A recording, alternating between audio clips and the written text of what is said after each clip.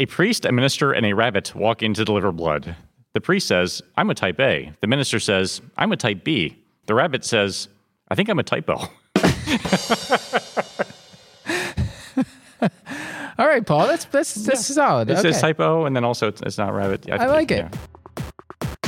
The Curbsiders podcast is for entertainment, education, and information purposes only, and the topics discussed should not be used solely to diagnose, treat, cure, or prevent any diseases or conditions. Furthermore, the views and statements expressed on this podcast are solely those of the host and should not be interpreted to reflect official policy or position of any entity, aside from possibly Cash Like Memorial Hospital and affiliate outreach programs, if indeed there are any. In fact, there are none. Pretty much, we aren't responsible if you screw up. You should always do your own homework and let us know when we're wrong.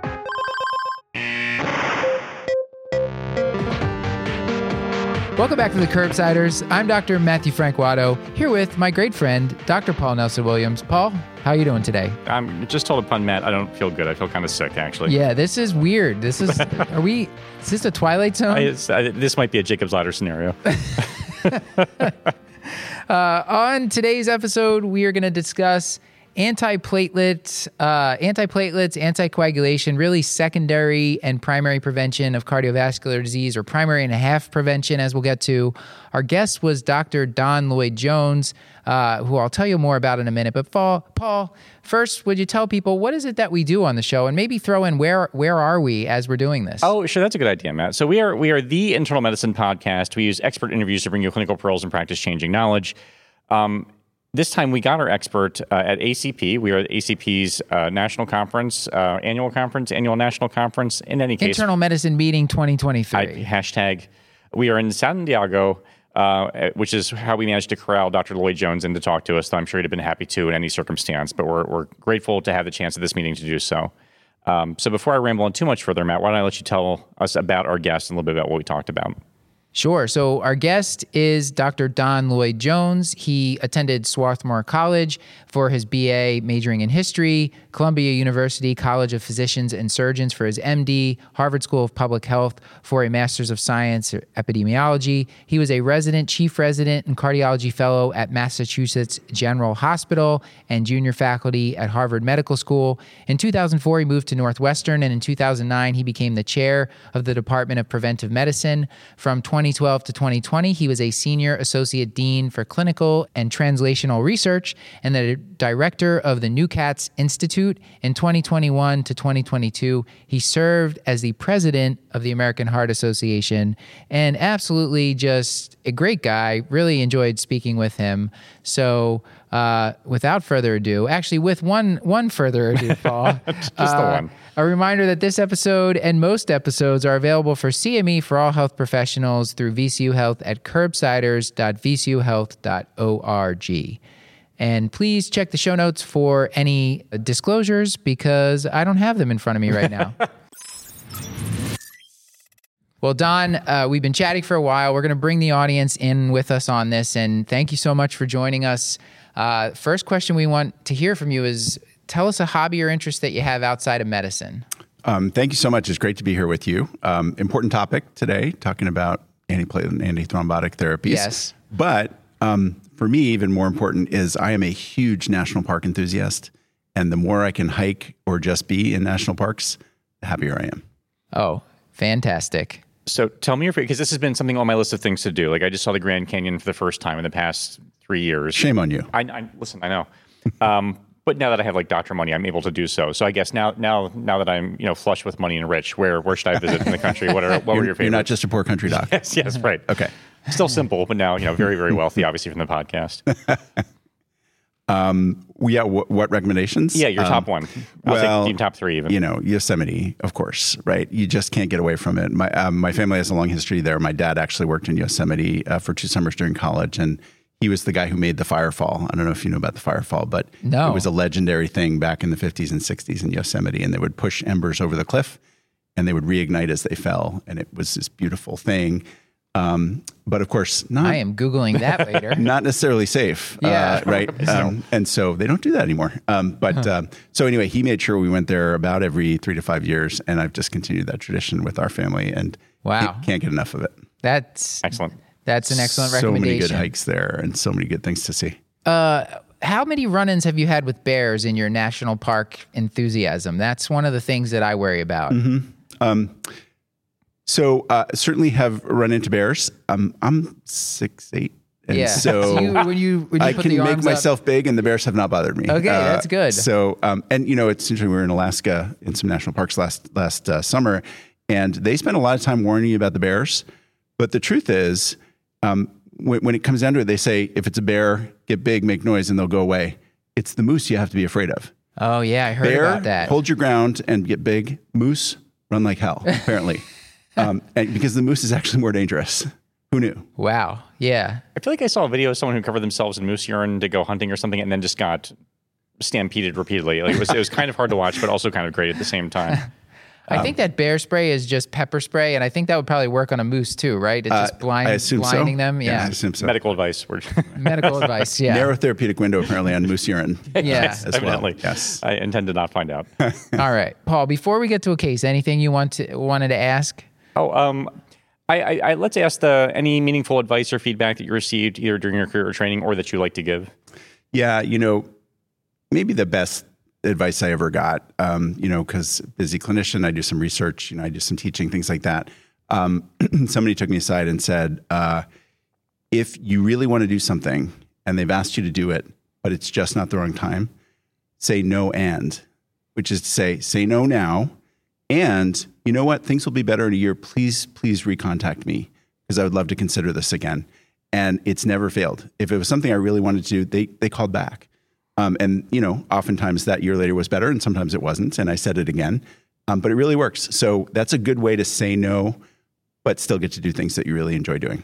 Yeah. Well, thank you so much for saying yes to this because I'm excited. Oh, what a segue. Well, I was tempted. I'm very, very excited to talk to you about this topic, which it's a vexing topic, Paul. You agree? Like in primary care, we see a lot of people coming in, out of the hospital, in and out of cardiac events and, knowing what to continue, what not to continue. So hopefully we can shed some light on that today. This is one of the topics in the resident clinic where resident will ask me, well, how long should we do this for? And I'll be like, this is one of those things you should look up and get back to me. I mean, I know, but I just want to find out if you know. And then I frantically look it up in the background. Yeah, it's a scary topic. So I'm glad to have your expertise. Yeah. And you told us, I hope it's okay to say, you said your wife is a primary care doctor, so she keeps you honest about this stuff around the house. So I feel like you'll probably be exceptionally good at explaining this to us, right? Because you're used to these conversations. I'm very used to these conversations. She asks me so many good questions, and I do the same thing. I have to, you know what, sweetie, I got to go do this thing, but I'll be right back. No, she's an amazing doc, and definitely keeps me honest. And as we like to say, she is underwhelmed and unimpressed by my credentials. Oh, there you go. So definitely keeps me on the straight and narrow. All right. Well, Paul, let's give him a case from Cashlack to start us off. Jack is an 84-year-old gentleman with a history of CAD, type 2 diabetes, atrial fibrillation, currently on apixaban, hypertension, CKD3, DJD of the knees and hips, uses a walker, who has been admitted for an NSTEMI. He had a drug-loading stent placed in the mid-LAD. His LV function is preserved. Certainly, he needs some sort of antiplatelet therapy, maybe even dual antiplatelet therapy, but he's already on the apixaban, and already we're kind of stymied and terrified that we're going to cause some sort of terrifying bleed, but we also don't want him to have in-stent thrombosis. So we need your help to tell us what to do with all of his medications. So I think even before we get into how you might approach this patient, if you could just even define for us, we're going to use the terms double and triple therapy a lot here. And since there's lots of medications at play, I would love to hear exactly what your definitions are, just so that we're all kind of on the same page to start. Sure, yeah. So we do talk about triple therapy, double therapy, and monotherapy. And that's really the step down we're going to talk about for this particular patient. Because as you said, he has atrial fibrillation. He's on a direct oral anticoagulant medication.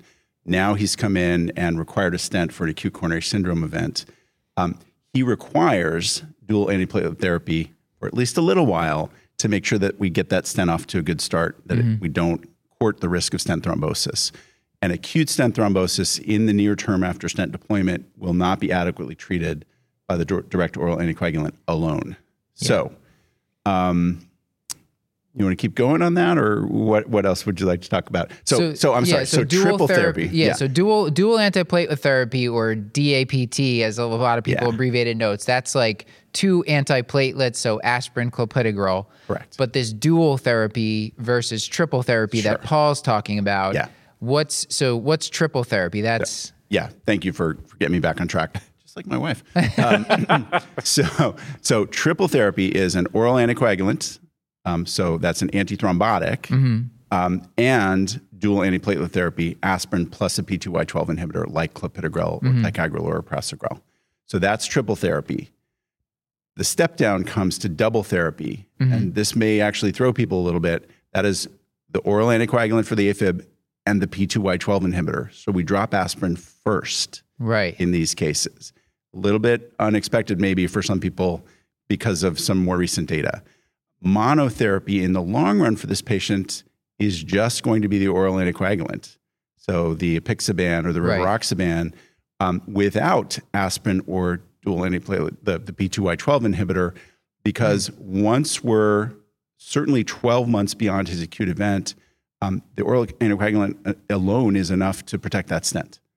So this patient will never be without something. Yes. But because of the Afib, the oral anticoagulant can serve as monotherapy for all of their conditions. And so the idea is, as you get far enough out from this, this is a coronary event we presented. The patient had an NSTEMI, so we're going to have him on a P2Y12 and an oral anticoagulant for some duration of time, maybe a year or so, and then at some point we might say, okay, now this thing's reepithelialized. Is that what you're basically thinking? Right, or reendothelialized? Exactly. Endothelialized. Sorry. So let me play it out for you. So for this patient, the sort of default approach would be in the hospital triple therapy. He gets his oral anticoagulant for that chronic atrial fibrillation.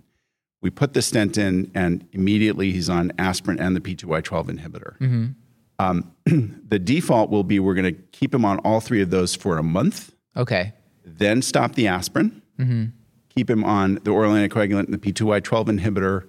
Because it's an acute coronary syndrome, probably out to 6 months, but as much as 12. Yeah. And then after 12 months, just the oral anticoagulant. Okay. So that's the default. Now, within that, we like to think about, well, okay, some of our patients are at higher ischemic risk, that they could have a recurrent ischemic event. So if that's the case, we're actually going to keep that dual antiplatelet therapy for the month, and then could go out as long as 3 months for that patient, just to make sure that a stent placed in an active lesion, we've got that really well reendothelialized. Right. And then the dual therapy out to 12 months, and then monotherapy after 12. Yeah. And so this has to be a patient that you're worried that you're not, the bleeding risk is acceptable, and they have a really high risk of ischemia. Correct. Yes. Okay. But if this was kind of a stable lesion, I'm not so worried. They don't have a lot of other plaque, but I'm more worried about the bleeding risk, and we can talk about how to quantify that bleeding risk. But if I'm more worried about the bleeding risk, I'm going to get them off the aspirin within a week. So dual therapy then only to 3 months, and then switch over to the monotherapy as soon as we can. Our episode today is sponsored by Panacea Financial, a nationwide digital bank built for doctors by doctors. Whether you're a fourth-year medical student, a resident, or an attending, Panacea Financial is a bank designed specifically for you. Panacea offers free checking with no ATM fees nationwide, 24/7 customer service, and loan options custom-made for physicians or trainees at every career stage. Instead of running up credit card debt, try their PRN personal loan that is designed to give you a better way to cover expenses such as relocation, board exams, home renovations, or even consolidating high-interest debt. Panacea's PRN personal loan is funded in as little as 24 hours with interest rates starting at half of a typical credit card. Panacea understands that money can be tight, which is why they offer a period of no or reduced payments on their PRN personal loan. Panacea also supports physicians in other ways, including helping you start, expand, or even buy into a practice or surgery center. If you're ready to join the thousands of doctors who have declared independence from traditional banks, visit panaceafinancial.com today to open your free account. Panacea Financial is a division of Primis, member FDIC.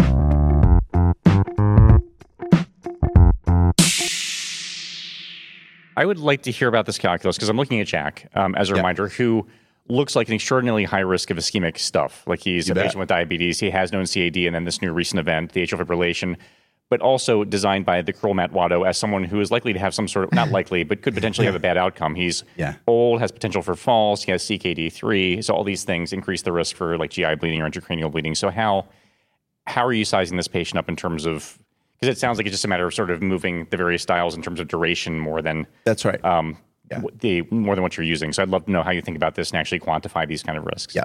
We're committed to some triple therapy because he's got the fresh stent and the atrial fibrillation. We're going to get the aspirin off more quickly if we think he's high bleeding risk, and then just be on the dual therapy of the oral anticoagulant P2Y12 and get to monotherapy more quickly if we're worried about the bleed risk. How do we quantify that bleed risk? Yeah. Just as we have the CHADS2 VASC score for thinking about who we want to treat for anticoagulation for stroke prophylaxis, we have the has bled score. Yep. Right? Another 9-point score. Pretty easy to remember. H is hypertension. A is abnormal kidney or liver function. Get 1 point for each of those. Okay. S is for history of stroke. So that's the has. B is history of bleeding. L is labile INRs if they've been on Coumadin previously. E is elderly, more than 65. And D is drug or alcohol use that would affect either because of a drug interaction or alcohol use that could affect their liver function. Okay. So has bled, 9-point score. Yeah. If it's 3 or more, and I want to say this carefully, that is not a contraindication to anticoagulation. What it means is we should fix what we can fix about their bleeding risk and then monitor them much more carefully. Okay. But it's not a contraindication to that oral anticoagulant for their AFib. Yeah. And I think, I get it. Like we always worry. Well, Yes. this guy could really bleed, but he could also have that massive AFib-related embolic stroke and live. Yeah. And he will not thank you. Yes.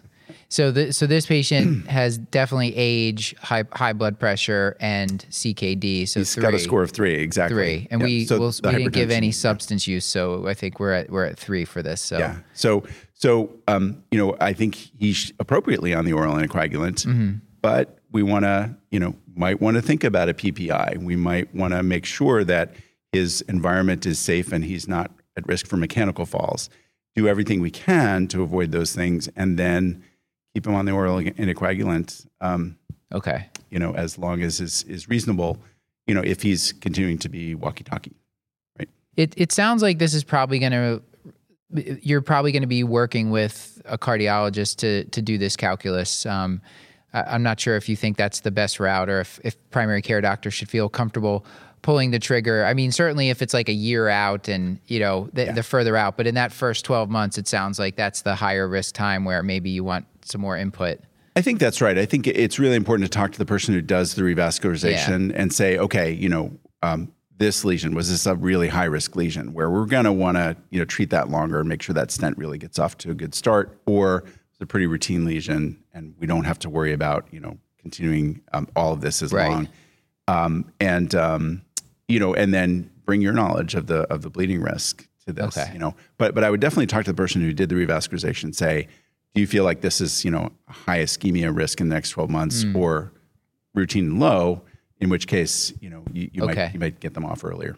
Yeah. So the ischemia risk would depend on the anatomy, what was that hardware was put in, if that's the right terminology. The acuity of the presentation. If it was a stable, chronic angina, and the stent was put in for that, that's a different scenario. You don't need to treat as long as if it was an acute coronary syndrome driven revascularization. I have questions about with the newer, more potent P2Y12s, the ticagrelor, the prasugrel, versus clopidogrel. Yeah. How do you think about those in your head? I don't see as much prasugrel. Paul and I were talking about that. I saw some scary, like older age and some scarier things with that. It seems like maybe that's not used as much. But how should we think of those? How should we differentiate as primary care docs? Yeah, I think from the primary care perspective, the reason why we like ticagrelor in particular, but sometimes prasugrel, is faster onset of action. So that's what we like to use in the acute setting when there's a fresh stent going in or in, and because we're just going to get more efficacy more quickly. The studies over the intermediate term do show that compared with clopidogrel, ticagrelor and prasugrel both are associated with marginally lower recurrent ischemic events. Prasugrel, a little bit more bleeding, ticagrelor, a little bit less bleeding than clopidogrel. So I think that's why you're not seeing as much prasugrel in part. But the truth is, once you're really out from the acute event, 3 months or longer, if the patient has that funny side effect to ticagrelor, I don't know if you've seen this, but some patients have this funny dyspnea reaction. To Yeah, I was reading about that, and there's also bradyarrhythmias reported too. That's right. There was just a Tony Brewer tweetorial, by the way, on ticagrelor and dyspnea. Yeah, interesting. And so think of it as a possibility. Yeah. But if they're having that, or if there are cost issues, very reasonable to switch them over, even at a month, but certainly by 3 months, to clopidogrel for their chronic therapy. That will be their P2Y12. And you can't just sort of switch day to day. You do have to do a 300 milligram load 12 hours after their ticagrelor dose, and then just go once a day on the clopidogrel. With the 75 I feel like milligrams. a lot of people would not think to do that. Yeah, but you do have to do a load. That's scary, Paul. I don't usually if I've ever done clopidogrel loading, it's usually been in the hospital. Yeah, but most of the time, of course, you would get away with it, but you don't want to be the time that doesn't get away with it. Yeah. So. I feel like this early on, this is, again, something else where I'd be talking to the cardiologist, like, hey, I'm thinking about doing this thing. Is there anything? Because I'm also just a nervous person in general, and would just like everyone's blessing for everything. So I think that's something I'd probably thinking about. Not wrong. The other thing about this that's been just kind of around, and we can throw this question out if it's a bad one, but clopidogrel, there's genetic genetic variability that affects how active it is for a given patient, and then there's some drug interactions with omeprazole and things like that. What do you make of that? Do you think is that important for us to consider? I think there was some enthusiasm for doing platelet function studies or genetic testing, early on when these were identified. At least in our practice, we don't routinely look for that. We will still use clopidogrel. If a patient has a recurrent event, a stent thrombosis that was unanticipated or unexpected, then we'll make sure that whatever we put them on next, which won't be clopidogrel, is actually limiting their platelets, or we'll do the genetic testing to understand what to do going forward. Okay. But we're not doing that routinely on the front end. Unless there's a recurrent event that was unexpected. Yeah, because I've started to see some people test this. I guess it's some way you're testing P2Y12 activity. Is that sort of the idea? Exactly. Okay. Essentially, that's right. Yeah. So I guess stay tuned for that, audience. I don't know how. It's not so super mainstream yet, or maybe we don't know exactly how to interpret the testing and that timing and all that. I imagine that has to be sorted out a bit. I think that's right. Yeah. Okay. It's available, but I don't think we should be making routine clinical decisions on it or measuring it routinely. And I like that you mentioned the cost with ticagrelor, because I have had that come up for a couple patients. It was a couple months. The first refill, they got through, usually the hospitals discharge them with 30 to 90 days. And so that maybe even the social worker helped get it covered. But then when it's time for that refill, it's been a problem. And knowing you might be able to switch them over at that time that's good to know. Yeah, quite reasonable. Yeah. All right, Paul, let's move on with the case here. Before we do, you had brought up PPI, which I think is a great question to ask. I mean, when would you consider that? Is that an automatic with triple therapy specifically, or when do you pull the trigger on prescribing a PPI if they're not already on one, which seems like a miracle at this point? Certainly low threshold for anybody with bleeding history, mono, dual, or triple therapy. I think reasonable to consider this for sure if they've got a GI bleeding history. Okay. I guess I would say if in the absence of a GI bleeding history, the short-term risk is pretty low, especially if you're going to get them off the aspirin, right? Because sure, P2Y12s block platelet activity, oral anticoagulants block the thrombotic cascade, but aspirin is the problem because it actually directly irritates the stomach lining also, right? In addition to blocking platelet activity. So now that we're sort of de-escalating the aspirin first, I worry a little bit less about it, I have to say, at least in terms of GI bleeding, right? Okay. And so, worth thinking about for sure, especially if there's a bleeding history. But, if we're going to get the aspirin off soon, I'm a little bit less worried about it. Fair. So Jack, this first patient here, so this was just to remind the audience, we're going to close this case out. So he had AFib, he was already on apixaban, then he had the NSTEMI, so we briefly had him on triple therapy. Let's say it was the first month because we thought his bleeding risk was acceptable, and then we had him on a P2Y12, clopidogrel plus apixaban, and then... out to 6 or 12 months, depending on how things are going on. Yeah. But beyond 12 months, just the oral anticoagulant. Just the oral anticoagulant. Okay. So now let's switch it up a little bit. Paul, you want to throw a curveball here? Sure. Yeah, I'm not sure how much of a curveball it'll be, but yeah. So we're going to change the case a little bit and have someone who develops the need for anticoagulation who already has CAD. So, it's still our friend Jack, But in this case, he has our chronic stable CAD. He's on aspirin for moderate coronary atherosclerosis seen on CT imaging that everyone has because they walk through the door. Type 2 diabetes, high blood pressure, CKD, DJD of the knees and hips. He uses a walker. He's admitted with new atrial fibrillation. We calculate his CHA2-VASc score, and it comes to 4. And we decide to start apixaban to prevent stroke. So again, a little bit sort of maybe less urgency to it, though I guess there's arguments made that we probably wait too long to start patients on DOACs in any case, but that's a talk for a different day. But our first question for you is, should we be continuing aspirin for our friend Jack that we've now started apixaban on for this new atrial fibrillation? Mm-hmm. Yeah, great question. So, forgetting the atrial fibrillation for a moment, he has an indication for essentially lifelong aspirin therapy. Mm-hmm. You'll start to see maybe that turn into lifelong P2Y12 therapy as we gather more evidence, perhaps. Mm-hmm. But let's say he's going to be on an antiplatelet for that CAD for life, unless something else intervenes. So now he's got atrial fibrillation. He's still got that HAS-BLED score of 3, so we're a little bit worried about him, but we're even more worried because of the CHA2-VASc score of 4. He is above that net benefit threshold. He should be on an oral anticoagulant. 2 or higher in men, 3 or higher in women on the CHA2-VASc. Clear indication for an oral anticoagulant. So he fits that. So I would get that started as soon as possible, probably acutely in the hospital. He's on heparin, but get him switched over to the oral and he gets discharged. There's no clear guidance on this, but what I would do is I would keep him on both for about a month. And if things are going well with the oral anticoagulant, I would stop his aspirin at that point. Because again, we don't need both. The oral anticoagulant will take care of his CAD in addition to his atrial fibrillation. Is the overlap just in case he doesn't fill the new med, like the new oral anticoagulant, or he doesn't like it and decides to stop taking it? Now he's on nothing. Or, he has some hematuria. Okay. Let's say, and we're going to have to now figure that out. And, it's going to be a negotiation with us and the urologist about, well, are we going to keep him on aspirin? Are we going to keep him on this other thing? Probably going to stop the DOAC at that point, honestly, and try to keep him on a little bit of aspirin while you figure out his hematuria. So I like to give him a little bit of time to see if we're going to have some acute bleeding problem. Okay. And then if not, great, I'm going to stop the aspirin and just press on with the DOAC. Yeah.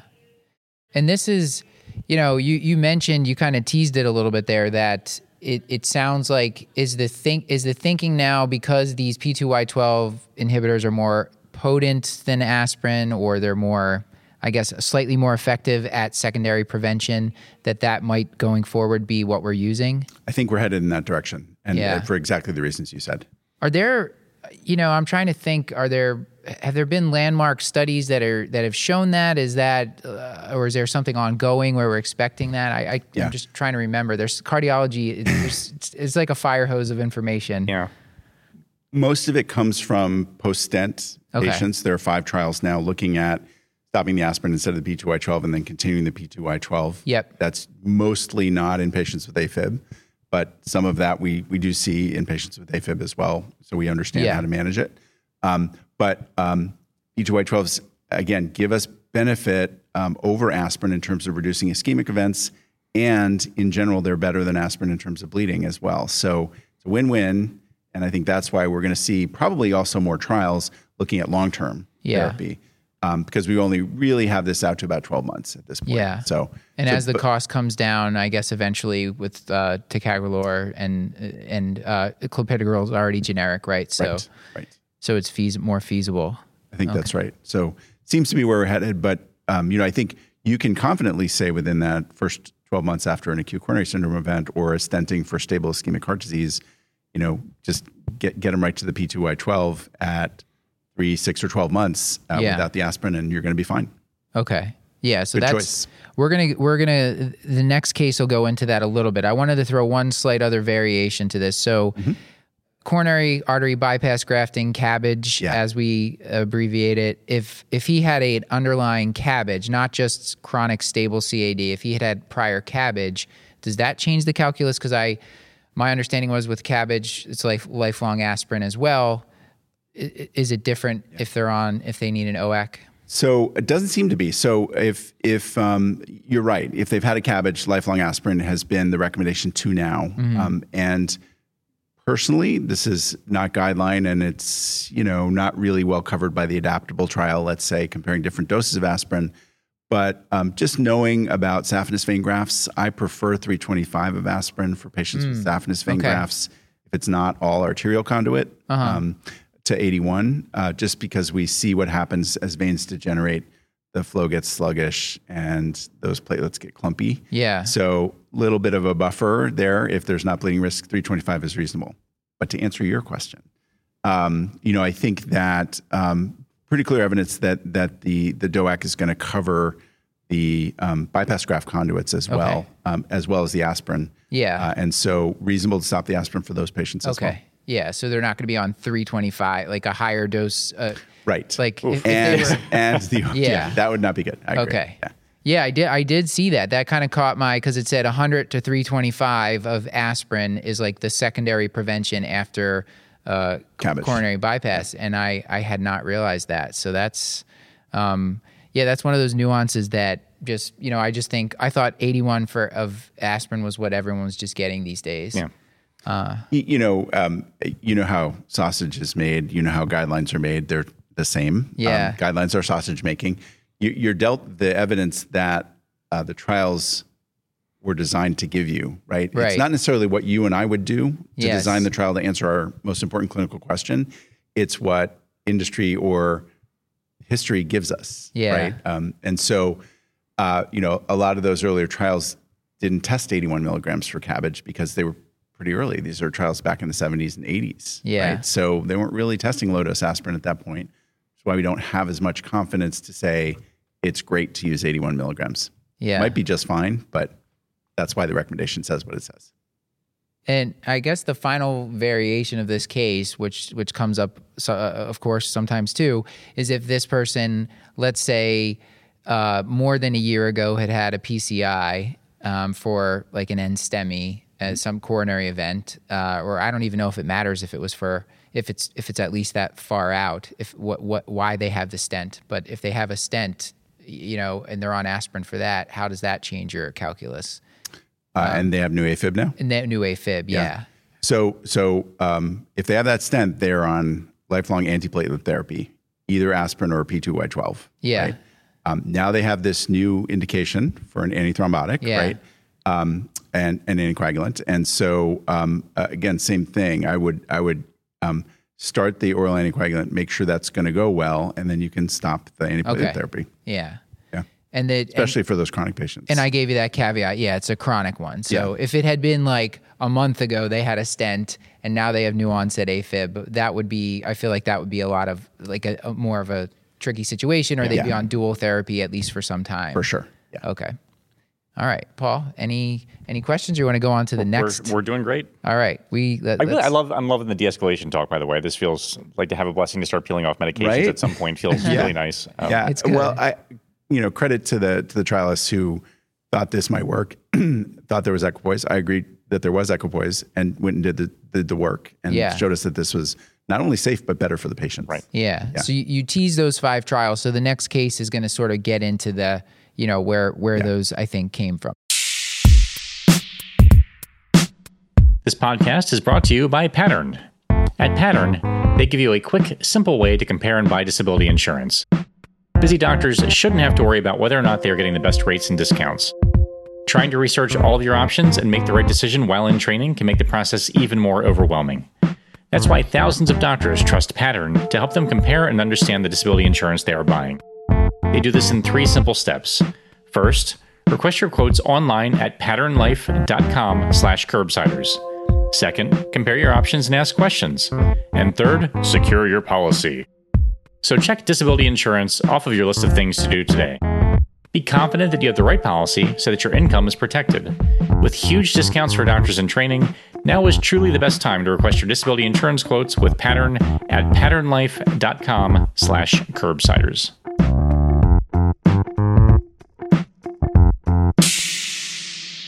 We're going to talk about Estelle, who is a 64-year-old female. She has type 2 diabetes, obesity, CKD3A, high blood pressure, recently admitted with a STEMI. She's seeing us in our primary care office for hospital follow-up. She has been discharged on aspirin and ticagrelor and wants to know how long she needs ticagrelor because of easy bruising, and also it's just costing her a fortune at this point. not surprisingly. We recall recent trials of short-duration dual antiplatelet therapy followed by P2Y12 monotherapy. So what can we tell Estelle how we're going to maybe manage things over the next 12 months? Yeah. So again, I think important to have a conversation with the person who did her revascularization acutely for that STEMI that she had just recently. So we understand, the burden of other disease, how difficult was this particular lesion? Do we feel like the stent got well deployed? Just some technical, mechanical issues to help us understand, just how aggressive we're going to be with the antiplatelet therapy here. But she's concerned about cost and she's concerned about bruising. So if you think those are rate limiting, then reasonable to stop the aspirin and just continue with the P2Y12 at 3 months, as early as 3 months. But I'd personally try to get her to 6 months if it's at all possible, because that stent went into a very fresh, active lesion, and I want to give that stent time to really get re-endothelialized. So 3 months would be the earliest, 6 months better, 12 months even better. But I think as I say, 3 months would be the very earliest. Now, as we talked about earlier, we could get her switched over to clopidogrel, and that would help at least address some of the cost issues. Yeah. So if she's seeing us at 3 months out, or if it was 1 month, do you think that would be too early? Like if she... No, I don't think so. You could do it at a month. Yeah. So maybe that within that first 3 months, maybe we switch over to a lower cost P2Y12 inhibitor.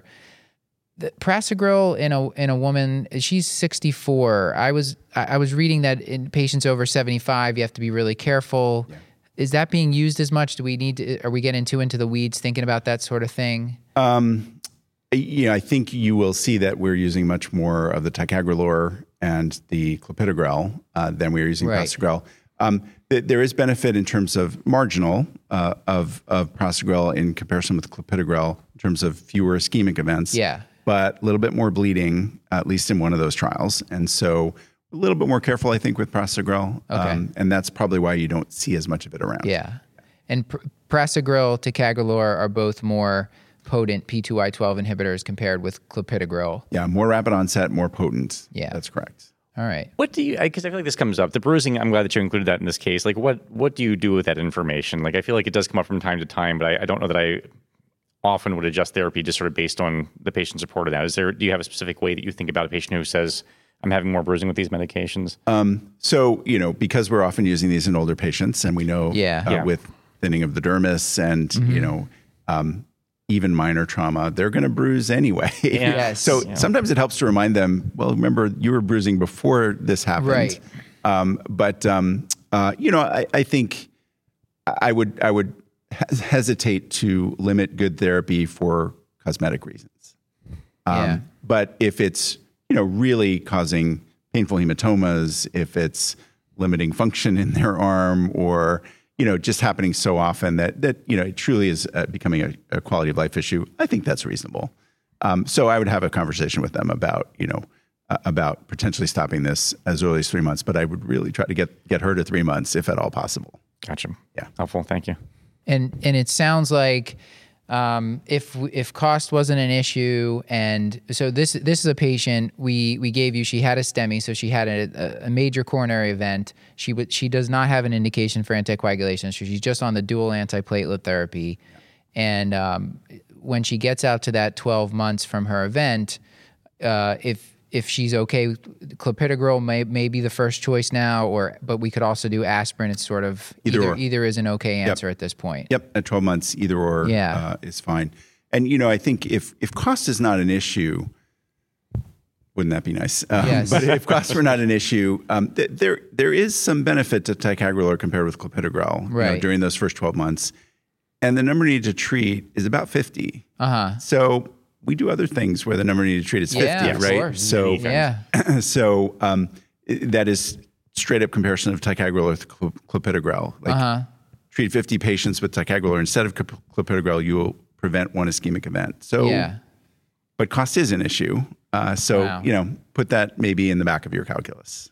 And then beyond a year, I haven't seen patients on like really long-term ticagrelor, but beyond that 1 year point, you could just choose whatever P2I12 or aspirin. Okay. Yeah. So this is becoming more clear now, Paul. I think I'm hope so. Sort of clear as mud, right? Yeah. No, it is. And I think Paul and I lament about this very often on the show, the fact that I just want a simple yes, no, tell me what to do, and maybe... Just an algorithm with no branch points, just a series of straight lines all the way down would be the dream. Yes. Eventually, probably AI is going to tell us what to do for all these things, but I think we're not there yet, and Paul. then write a beautiful still have discourse about it. Yeah. Yes, we still have a job for now, Paul, so we have to learn this stuff.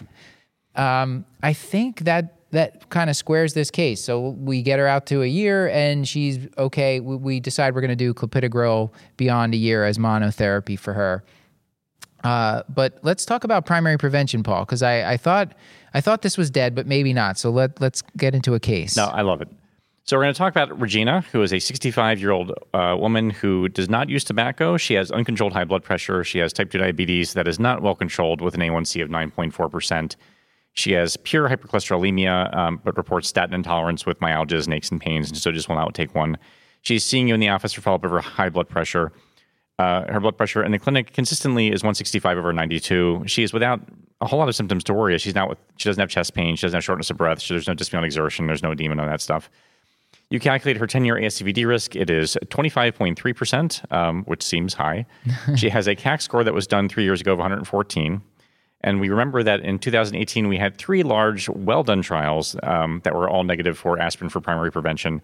But still, we don't feel great about Regina because she seems like someone who's just an ischemic event waiting to happen. So how do you think about this patient? Are there exceptions to the aspirin verboten for patients for primary prevention? How are we thinking about these things these days?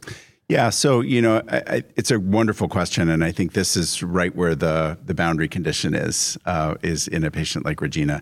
So remember, why we used to recommend aspirin pretty routinely for primary prevention was those early trials in the 80s, 90s, early aughts, where there was a benefit to aspirin compared to placebo for patients who were at risk for cardiovascular disease, and that exceeded the bleeding risk. Yeah. Right? We were preventing more heart attacks and strokes than we were causing bleeds. Mm-hmm.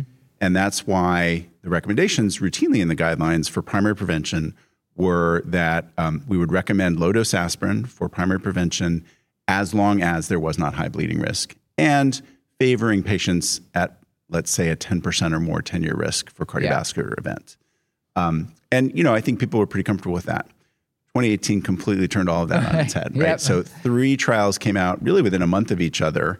And just to briefly, if we have time, kind of review those. Yeah. So one trial in patients 7 years of age and older, primary prevention, low-dose aspirin versus placebo, stopped early for futility, and a concern that there was actually an increase in all-cause mortality driven by, for the first time ever, never before seen increase in cancer mortality. Yeah, that didn't make sense. Which is weird. Really weird. Yeah. Never seen before since in all these aspirin trials we've done, nobody's ever reported that. And we were thinking it reduced colon cancer risk, cancer. right? Exactly, right? So play of chance, something funky, hard to know. But certainly a good enough reason to stop that trial, right? So 7 year older, maybe we should be rethinking recommendations about aspirin for primary prevention. Same issue of the journal was the study of patients with diabetes 40 years of age and older. Right. And again, low-dose aspirin versus placebo stopped early for futility. Again, because the sort of absolute risk difference, the benefit for ischemic events was less by 1.1%, but major bleeding increased by 0.9%. So essentially a wash. Yeah. And I think it's fair to put those things on the same playing field. Major bleeding is a major event, just as a stroke or a heart attack is a major event. So it was really a wash. And so that made us rethink about recommendations for patients with diabetes. The last one, really maybe the most interesting one, was patients sort of middle-aged and older at elevated risks. They calculated their risk score, specifically targeted people with 10 to 20% 10-year risk of coronary disease, and said, we're going to put these patients on aspirin, and stopped early for futility. Now, there was very little bit of benefit, but the same bleeding risk. And they could have gone forever, and it really wasn't going to achieve statistical significance. And what was really fascinating about that was the event rates in that trial were far lower than they thought they were going to be, probably because 65% on antihypertensive therapy, 43% on statin therapy. Yeah. There's really no room for the aspirin now to make a difference, right? Aspirin is really that safety net medication. If a plaque gets rolling, it's going to prevent the platelets from clumping. Yes. But if we don't let that plaque get rolling in the first place, because we're treating the LDL, we're treating the blood pressure, we may not ever get to the point where we need the aspirin. And so that's the thinking about why the change in the 90s, terrible job treating hypertension. We weren't treating people with statins for primary prevention. Now we are, and aspirin just has less room to make a difference. Yes. We have a lot better blood pressure meds. Audience, we talked about this on one of our recent shows. We're still like not getting everyone to goal. We have a lot of work to do. Especially after the pandemic and all those patients who got disconnected from their usual sources of care. And then the bar has been lowered a little bit, what's considered controlled for, so it's tough. We could talk about 130 over 80 for a long time. Yeah. I'm a fan, but I understand it's not easier. Okay. So you coined this term, maybe primary and a half prevention. Can you talk what you mean by that? Yeah, we've used this phrase in my clinic for a long time with my fellows and I. So Regina does not have secondary prevention needs. She does not have clinically manifest coronary disease or symptoms therefrom. She technically requires primary prevention, therefore, because she's got risk factors. But she has the disease. You told me she has a coronary calcium score of 114. Right. Yes. She has the disease. So while it's not clinically manifest, I would call her primary and a half prevention. And I'm going to be more aggressive with her than I would be with somebody who has a coronary calcium score of 0, for sure. Or, if I saw some other manifestation of plaque somewhere else in her body, it's primary and a half prevention. And so I'm definitely going to be more aggressive. Now, why do I care about that? Well, getting back to Regina, let me first say, I think our job today is to control her acute risk of having an event. She's not a smoker, so we don't have to worry about that, but that would be a great thing to get her to stop immediately. But the most important risk factor for her today is her blood pressure, right? Because if we can control that, she doesn't have a trigger for a stroke. She doesn't have a trigger, or not as much of one, for an acute coronary syndrome event. So I would put all my effort today into getting that blood pressure under control and try to, get her back in frequently. Let's spend the next month getting her under control, period. Then I would start to think about her LDL and whether I want to put her on aspirin. Those are definitely secondary for me. Like blood pressure, number one by far for her. Blood pressure, number one. Yeah. Yeah. In your slides, and I don't know if this came from Kanzos, Acharica Circulation 2020, you had these graphs of, based on the CAC score, CAC score of 0, number needed to treat is very high compared to the number needed to harm. And then once you get to that CAC score, it looked like greater than 100 for both men and women. It looks like it starts to make sense. So again, kind of thinking about this net benefit on the absolute risk scales, are we more likely to prevent an event than to cause bleeding? Right. So does Regina need aspirin? So all comers, she has diabetes, she's in the range where we said futility. All comers, no. Default would be to say no. But we know a little bit more about Regina. She has this coronary calcium score of 114, putting her in my primary and a half bin. And what she said is right. So Miguel Kanzos Acharica, beautiful paper using the MESA study where we went back and looked and said, okay, is there a threshold of coronary calcium where the net benefit appears for aspirin compared to the bleeding risk? So number needed to treat is better than number needed to harm. Yeah. And the break point was at 100 for the coronary calcium score. So that patient has enough burden of disease where you are more likely to prevent an event with aspirin than you are to cause a major bleed. Yeah. So for me, that's pretty meaningful because, again, it's the disease. It's not just risk. She has the disease, and I think that's the real differentiator. Yeah. And this was over a 5-year period that you were looking at the number needed to treat, number needed to harm in this one? Correct. Okay. Yeah. Well, so what we're really doing is we're applying the projected benefit of aspirin and the projected bleed risk on these participants in MESA to say where's the break-even point for the coronary calcium score. Yeah, I have to think we're not going to be so absolute about this at some point in the future, and because I feel like the primary prevention is so nebulous and circumstances like this, like for instance, if you add tobacco use to this patient, like they probably have, I don't know if this is a term, like subclinical CAD, like it has to be there. So I feel like there's going to be some ways we're going to be a little bit more sophisticated about teasing out who may benefit, even if they haven't had an ischemic event that declares itself yet. But it sounds like we're not quite there yet, other than CAC scoring, it sounds like. Yeah, I think that's right. We hopefully will get there. But you bring up important, like a patient who's a heavy smoker, if their 10-year risk is 10% and they're a heavy smoker, boy, I'm thinking hard about aspirin in that patient. As long as they're not as long as they don't have a huge bleed risk, I'm thinking pretty hard about it because, that's the patient, as you said, probably got disease. I could go look. But, that heavy smoking, all those risk factors that she has, she's going to have the disease. And she's the person, not everybody will benefit. That's why the default answer is don't do it. But there are people within that who will benefit. And she's much more likely to be one of those people. Right. And this would be in assuming we're good primary care doctors, we have America's primary care doctor here. Sure. He would be trying to get her to stop smoking. Who knew? Her to get her to stop smoking, control the blood pressure. Just firing off the ezetimibe, really making a probably difference. already on a cholesterol lowering medication. Well, but she was statin intolerant. I mean, we can talk about that too. Statin But intolerant, yeah. So we made it hard there. But the aspirin would be, if you had to choose between statin and aspirin for patients for primary prevention, is statin still your, the tool of choice, like for most patients? For the intermediate to long term, yes. Yeah. Because again, that's going to delipidate the plaque. It's going to passivate the plaque, going to make it much more stable so that we're much less likely to even need the aspirin, right? All right. Well, so short-term aspirin, long-term, get that LDL as low as possible. Yeah. Okay, I'm sure we could iterate on this all day, but I know you've had a long day, and we got to so much. Devolving into specific patient consults at this point. Yeah, this was really helpful. Definitely learned a lot. I wanted to get some take-home points. Then I want to ask you about this number 8 on your coat there. Okay. So first, if there's any major, like 1 or 2 take-home points that you really want our primary care listeners to remember from what we talked about today, or I guess our hospitalists too, because they're going to be discharging people they need to know. So I guess I would say, think about the patient. Are they secondary prevention or primary prevention? Secondary prevention, they need the therapy, right? That it is indicated. And so we're really making decisions about the amount of therapy and the duration of that therapy. And again, you said this well, I think.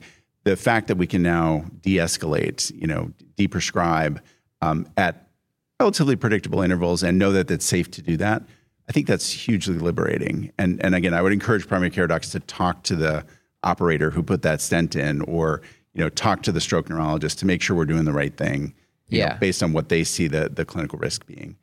So I think that's really actually quite powerful.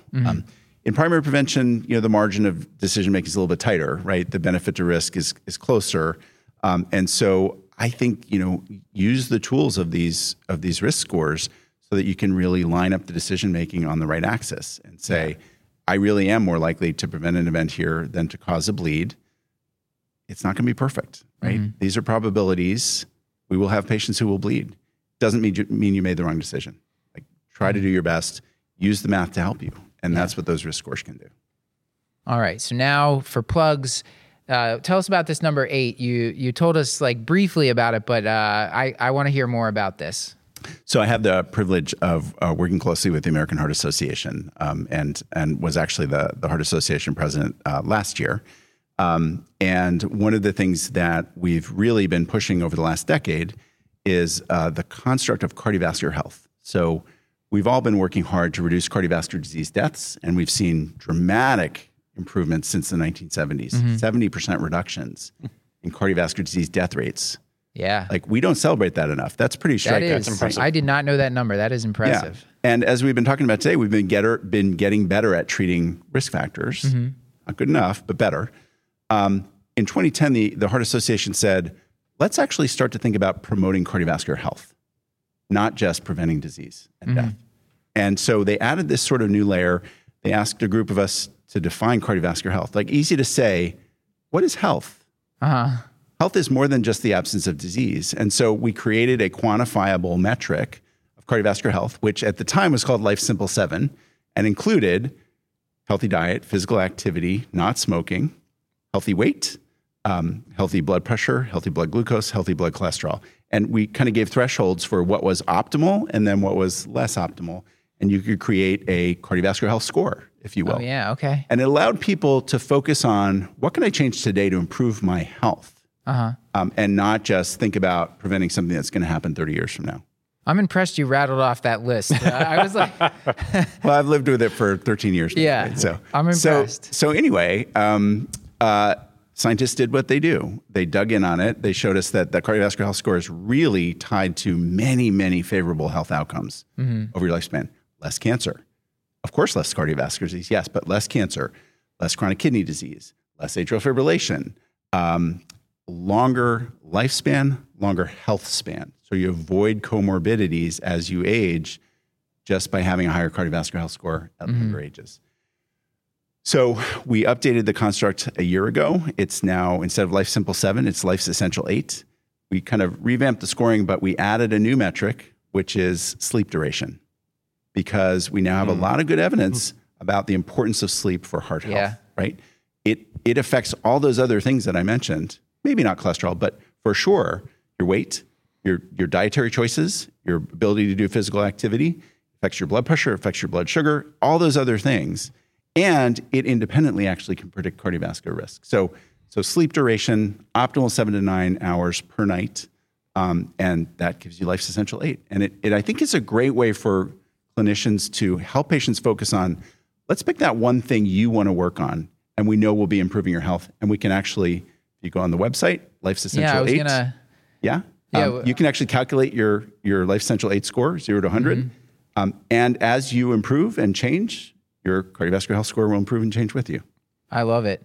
Yeah, I feel like this is a great thing for primary care too, because this is basically what we talk to patients about, and it's nice to have like a website to point them to, like, here's the stuff you want to focus on. Because and it might seem overwhelming, right? Yeah. Here are 8 things. No, pick one. Work on that, make it better. After you sort of do your score, you can get sort of red light, yellow light, green light for the different metrics, how you're doing. And click through on anything you want to work on, and you get the great American Heart Association content on how to make this better. And I think it can be a really useful tool for patients. If there's a score, it's gamified a little bit. I feel like it's more... You're more invested rather than you should just do better, which is not a helpful thing to be telling patients, but to have numbers that you can actually sort of improve on your own by making changes. It seems like it's a little bit more meaningful. And I think that's right. And I think that, the goal here is not to get everybody to 100. That's not realistic, but better is better. Right. And they can actually see their numbers change as they improve things. And audience, we'll be calculating Paul's score, posting it on Twitter. Let's not do that. If the sleep part matters, I'm in a lot of trouble. All right. Well, thank you so much. This has been fantastic. It's been a real pleasure. Thank you. This has been another episode of the Curbsiders, bringing you a little knowledge food for your brain hole. Yummy?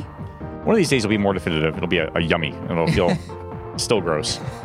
Still hungry for more? Join our Patreon and get all of our episodes ad-free, plus twice monthly bonus episodes at patreon.com/curbsiders. You can find our show notes at thecurbsiders.com, and you can sign up for our mailing list while you're there to get our weekly show notes in your inbox, which includes our Curbsiders Digest that recaps the latest practice-changing articles, guidelines, and news in internal medicine.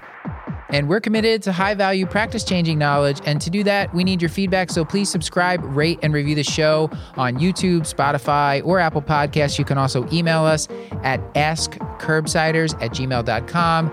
A reminder that this and most episodes are available for CME through VCU Health at curbsiders.vcuhealth.org.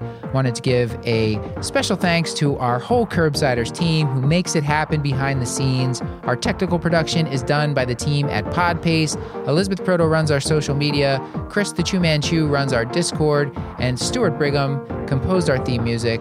With all that, Paul, until next time, I've been Dr. Matthew Frank Watto. And that would be the Matthew Frank Watto, who is also the writer and producer for this episode, but he's too modest to name that himself while reading those things. And as always, I remain Dr. Paul Nelson Williams. Thank you and goodbye.